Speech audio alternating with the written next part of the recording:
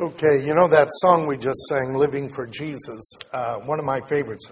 One of the first songs I ever learned, and long before I knew really what it was about. But the words to that song, really, if that's all you knew, has the entire gospel and the plan to get to follow the Lord right in it. So it's a pretty good song. I know the music style is not contemporary, but what are you going to do? We are continuing our series in the Corinthian letters of Paul. He addresses them in the first chapter as holy ones, saints, with all who call upon the name of the Lord. We are called to be a holy community. He then expresses a problem of disunity among them, which is based on their adherence to specific teachers and arguments over who baptized them. Paul explains that the ministers are merely servants of God and that the message of the cross is the significant focus. He says that they're acting like the world and focusing on personalities and style.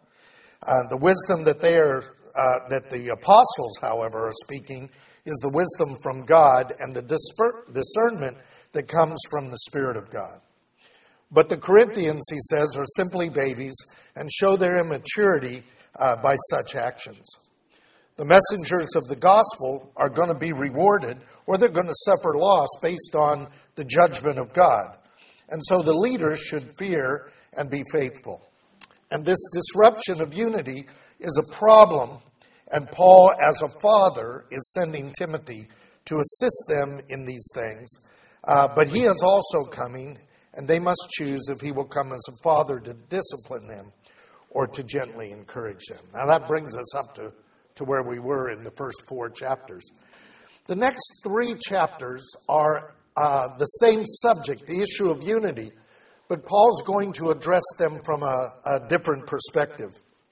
And this first part of this second section is pretty significant. A lot of people quote from a lot of the next 3 chapters, usually without seeing the unity of those chapters. So I'm hoping that we'll be able to see that. So 1 Corinthians chapter 5, verse 1, Paul says, "It's actually reported that there is fornication or immorality among you, and this fornication is such a kind as does not exist even among the Gentiles, that someone should have his father's wife." A couple of comments. First of all, most Bibles don't use the word fornication there. It's the Greek word porneia. We get our word pornography from that. This is about sexuality.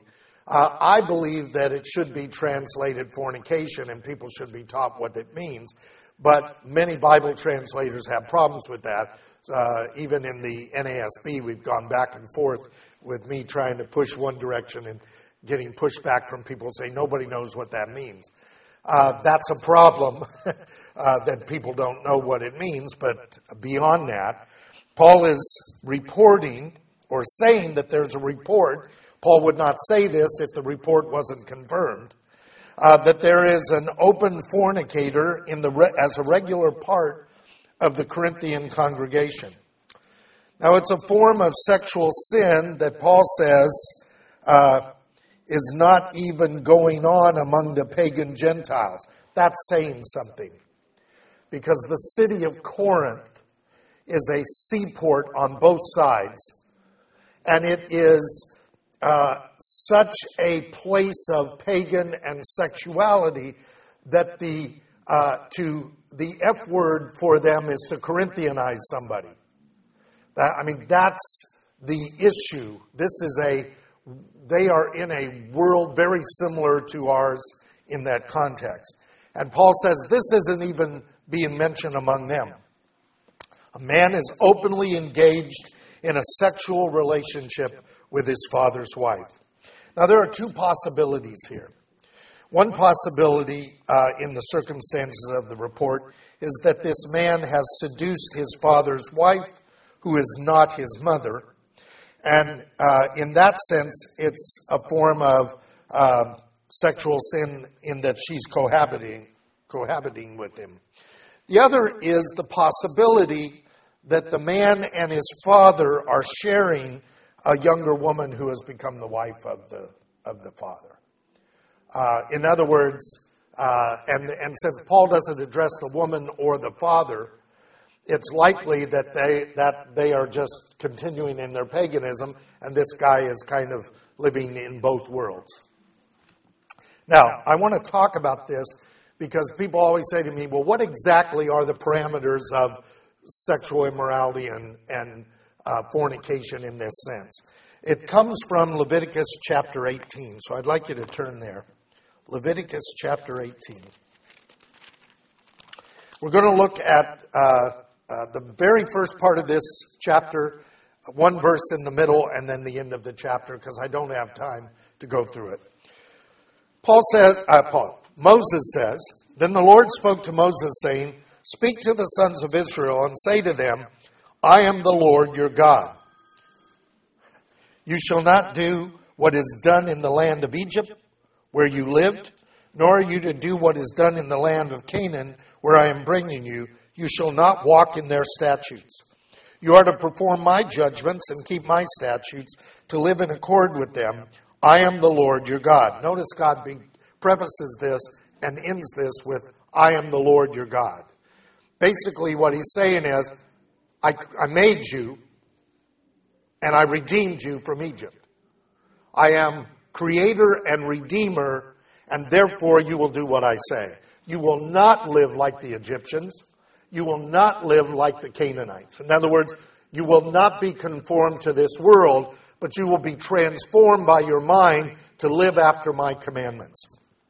Then he tells what those commandments are. He gives a number of those that are related to sexuality, including bestiality, including incest, including what many interpret as pederasty or child abuse, and same-sex relationships. All of these are holiness commandments related to Israel and the Gentile who dwells with Israel. In verse 8 he says, "You shall not uncover the nakedness of your father's wife. It is your father's nakedness." Now, the reason he says that is because the father's wife is echad, one with his father, and therefore to uncover her nakedness is to uncover the father's nakedness. They are one. And so this is a violation of that union, which is to be exclusive. And that's an important issue. So this is surrounded by the text of the Torah that says, "You shall be kadosh, for I am kadosh." These are holiness commandments. They are given to the people of God. It is understood that those who don't know God engage in these kinds of activities because they don't have the command of holiness upon their life. In Acts chapter 15, we get this explained in more detail as the disciples are struggling with what to do with the Gentile believers. This began at Galatia. You know the story. Paul is there. There's some people that come down claiming to be from the apostles, though they're not. And they say, "You are eating with the Gentiles." These Gentiles have to be circumcised and obey all the commandments of the fathers, which means not only the Torah, but the traditions, in order to be saved. In other words, God only saves Jews. Paul says, no way. They come and they have a discussion, and in that discussion, they determine that God is in fact calling Gentiles. They know the scriptures, they quote him for that, and they realize that in the book of Leviticus, certain commandments are said to be for the Jew, the native-born Jew, and the stranger, that would be a Gentile, who dwells with Israel. And of course, they know that God is calling out this people to dwell with Israel, so those commandments become part of the commandments required. And so in verse 22, they write a letter to the Gentile churches to tell them where they need to start in their Torah observance. Their Torah observance is different than the Jews under covenant, but there is a requirement nonetheless. This is expressed through the Noahic laws in Judaism, but here the apostles give 4 essentials. It says, it seemed good to the apostles and the elders with the whole church to choose men from among them to send to Antioch with Paul and Barnabas, Judas called Barsabbas, and Silas, leading men among the brethren. They send people to be witnesses that this is in fact the decision of the council. They sent this letter by them. The apostles and the brethren who are elders, to the brethren in Antioch, Syria, Cilicia, who are from the Gentiles, greetings. Since we have heard that some of our number, to whom we gave no such instruction, have disturbed you with their words, unsettling your souls, it seemed good to us, having become of one mind, that's unity, right, to select men to send to you with our beloved Barnabas and Paul, men who have risked their lives for the name of our Lord Jesus Christ. Therefore we have sent Judas and Silas, who themselves will also report the same things by word of mouth. Seems good to the Holy Spirit and to us to lay upon you no greater burden than these essentials. Essentials are not optional. Okay? That you abstain from things sacrificed to idols, and from blood, and from things strangled, and from fornication. All holiness commandments, all related to idolatry and abuse of sexuality and foods that are associated with all that pagan religious notion. If you keep yourselves free from these things, you will do well, fare well. And so this is the initial foundational letter that they are given. Now, I talked about this. God makes clear statements about this kind of violation. I want you to turn with me real quickly to the book of Amos, chapter 2. I say quickly, it'll be difficult for some of you to find it. It's in the new section of your Bible, right after Hosea, and Amos is right in front of Micah, if you know where those books are. In Amos chapter 2, God is describing his complaints about the Gentiles and then his complaints about Judah and Israel, or his people. And he says in verse 6, thus says the Lord, for 3 transgressions of Israel, and for 4 I will not revoke its punishment, because they sell the righteous for money, and the needy for a pair of sandals. They don't care about the righteous or the poor. They pant after the very dust of the earth on the head of the helpless. They want anything they can get, even from the helpless. They're just it's all about them. They will turn aside the way of the humble. These people are arrogant and full of themselves. And a man and his father resort to the same girl in order to profane my holy name. This is the notion of the violation of what marriage is about, which is the image of God in our relationships. And so that's why this sexuality thing is such an important issue. So, back to 1 Corinthians. I've only gotten through the first verse, but I'll go faster now. In 1 Corinthians 5, Paul then gives a statement in verse 2. You have become arrogant. See the connection? You've become arrogant and have not mourned instead, so that the one who has done this deed should be removed from your midst. They basically have said, amazing grace, how sweet the sound. What about grace? It's all about grace. It's all about God loves you and he can't see you suffer, so no matter how bad you are, he's just going to forgive you, which is not the gospel of Jesus Christ. It's a current evangelical form of it in many churches, but it's not true.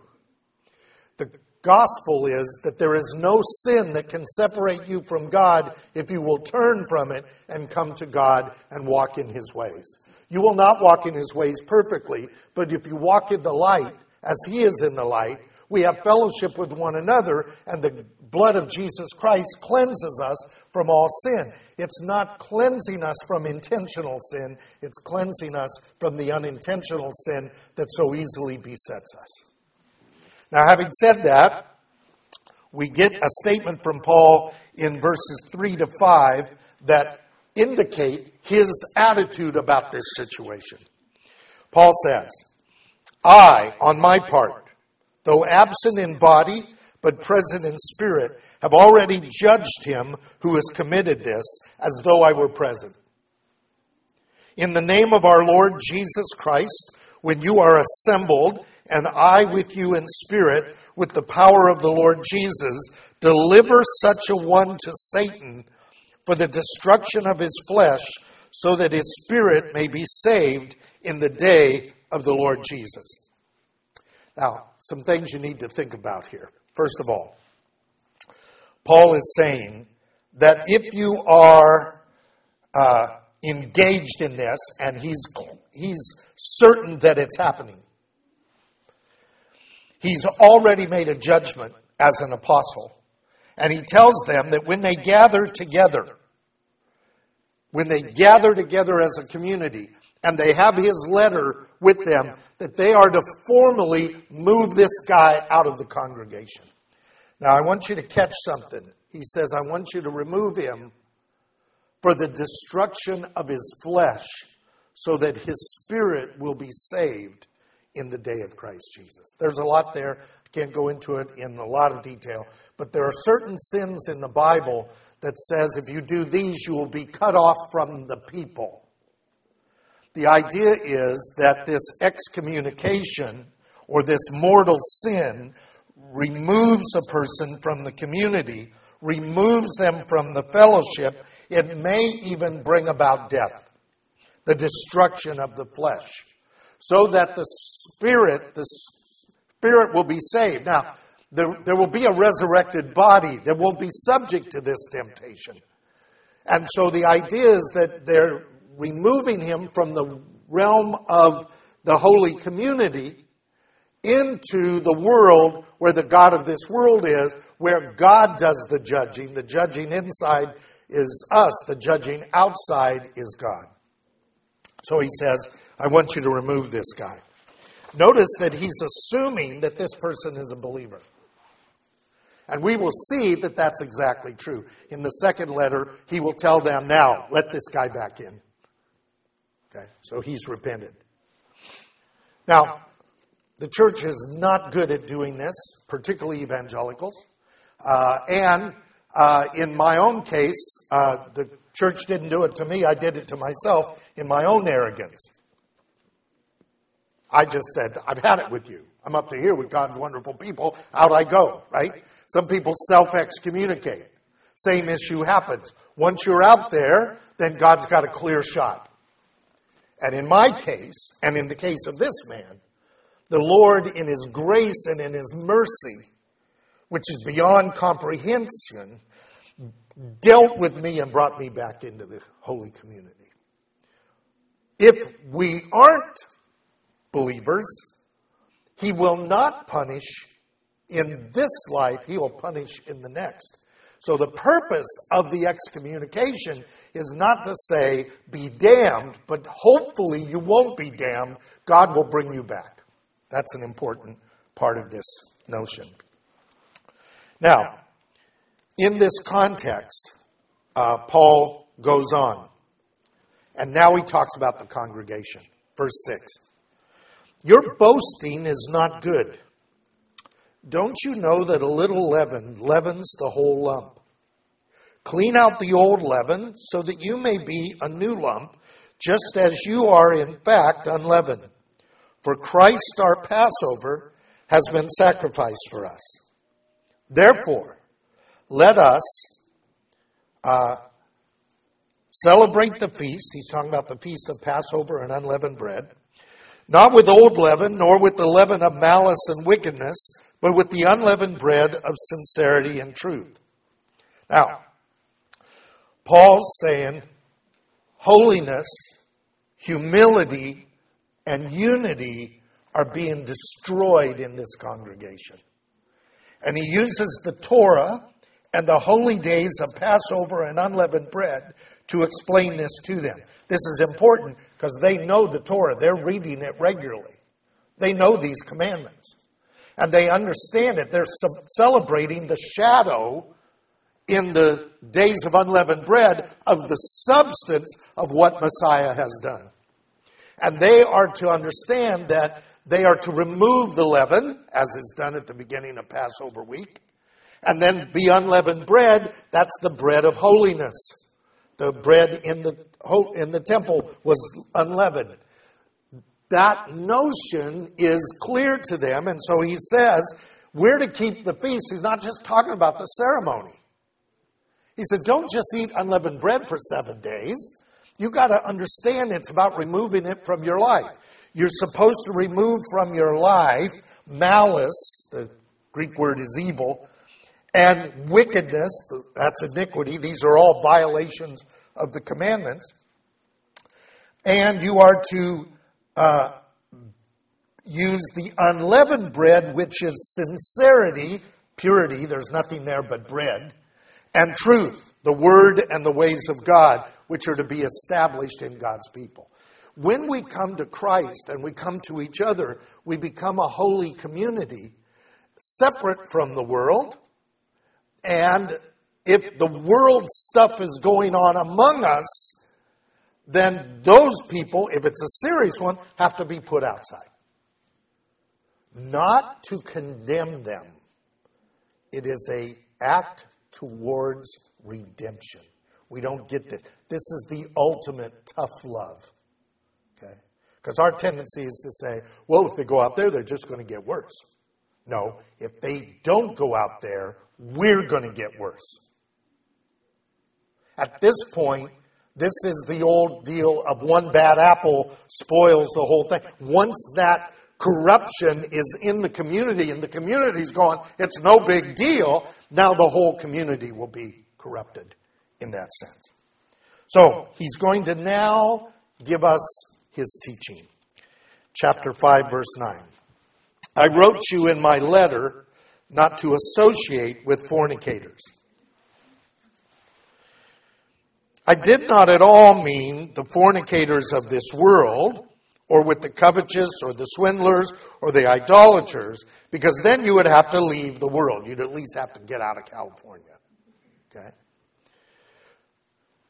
But actually, what I wrote to you, notice that they already know this. I wrote to you not to associate, to mix, really what the word means, with any so-called brother. Because now we don't know if he's really a brother or not a brother. If he is a fornicator or covetous or an idolater or a reviler or a drunkard or a swindler, don't even eat with that one. Wow.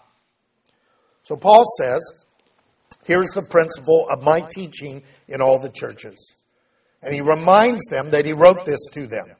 That's probably either the letter that came from the apostles or an additional letter that Paul wrote. Because he says later, this second time I'm reading. We call it the first letter of Paul, but it's the second. So, he says, don't mix together or be associated with a fornicator, someone who's violating the commandments of Leviticus. He's not talking about the unbelievers or of the world. Jesus was considered a friend of sinners. But he was not a friend of Pharisees who were sinning. He blasted them. You see the difference? To those who don't know God, to those who don't understand, he is coming to them to tell them that there is a way to go. Not to tell them that they're on the wrong way. But to those who are on the way, there is a stricter requirement because they know better. To whom much is given, much is required. So he says, I wrote to you not to be in community or relationship with the so-called brother. The Greek there is named brother. This is one who claims to be a brother or sister in Christ. And now he gives us a list. If you don't like the way they dress, he doesn't say that. If they wear makeup, he didn't say that. Okay, we got a lot of churches kick people out for a lot of weird things. Okay, Paul makes it clear these are very serious transgressions of the commandments.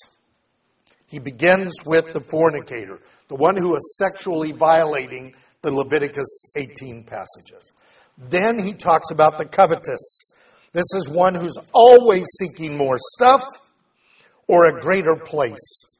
In other words, they're motivated by fame and fortune, and they will compromise anything and anybody to get that access. Idolater, one who worships another god by ritual or by action. Jesus said you can't serve God and mammon, which is money, right? A reviler, this is someone who blows up in anger and becomes abusive to the point of violence. Okay, this is what we would call domestic violence kind of people. And by the way, there's an enormous amount of that going on in the church. I'm not talking about us. I'm talking about the church at large, right? Drunkard, that's one whose life is committed to being drunk or high. This is the escape artist who's just going. They may be just a wonderful person, but they are not following the Spirit. They're full of spirits, right? That's the difference. And Paul says that counts. And the swindler, this is one who uses extortion or robbery or manipulation to get wealth from others. He's using other people for his own benefits. Now, these are patterned habits. And Paul says, don't even eat with them. These so-called Christians are not to be in our lives, let alone in our congregation. Now, these are patterned living sins. They are intentional and habitual, and there is no struggle with repentance. A guy has an alcoholic problem, and he's crying out to God and trying to get help, and has sinned and is repentant, following Peter's argument with Jesus. We forgive them and forgive them and forgive them because they're getting up and trying to go the right way. But the person who's trying to not be caught and the person who's trying to get away with as much as he can, that's the person that we are to address and deal with. They may be believers who are caught in a sin or an unbeliever wanting to benefit from being in the community. Either way, they violate the holy unity, and if we allow them, then we maintain an unholy unity in the congregation, which is why I entitled this thing. This is a problem. It's a problem in a lot of churches because they don't have a membership, so there's nothing to be kicked out of. Everything's a public service, so anybody can come, and there are state laws that get in the way of those kinds of things. So that's a problem. So Paul's talking about you don't eat with such a one. I want to use an example I use in class because I think I always get pushback, particularly on the campus when I talk about these verses. If somebody knew that I was pillaging, I was working out a way to engage in a way to rip off the university in money. Say back when I was a dean, I was working some budget things so that I could end up getting some money for myself. And you knew about that. And I don't care because I'm the dean, dang it, and I'm going to do it. And don't be judgmental. And then I said, hey, let's go have dinner. What are you supposed to say to me? No, right? What if my wife, I want her to go to dinner with me? Oh, well, she's your wife. No, she's a sister in the Lord. This is grounds for removing somebody from the home or the congregation. Really important to keep in mind. Because it will do the same damage in the home that it does in the congregation. And it's important to keep that in place. So we pick it up at verse 12 and 13.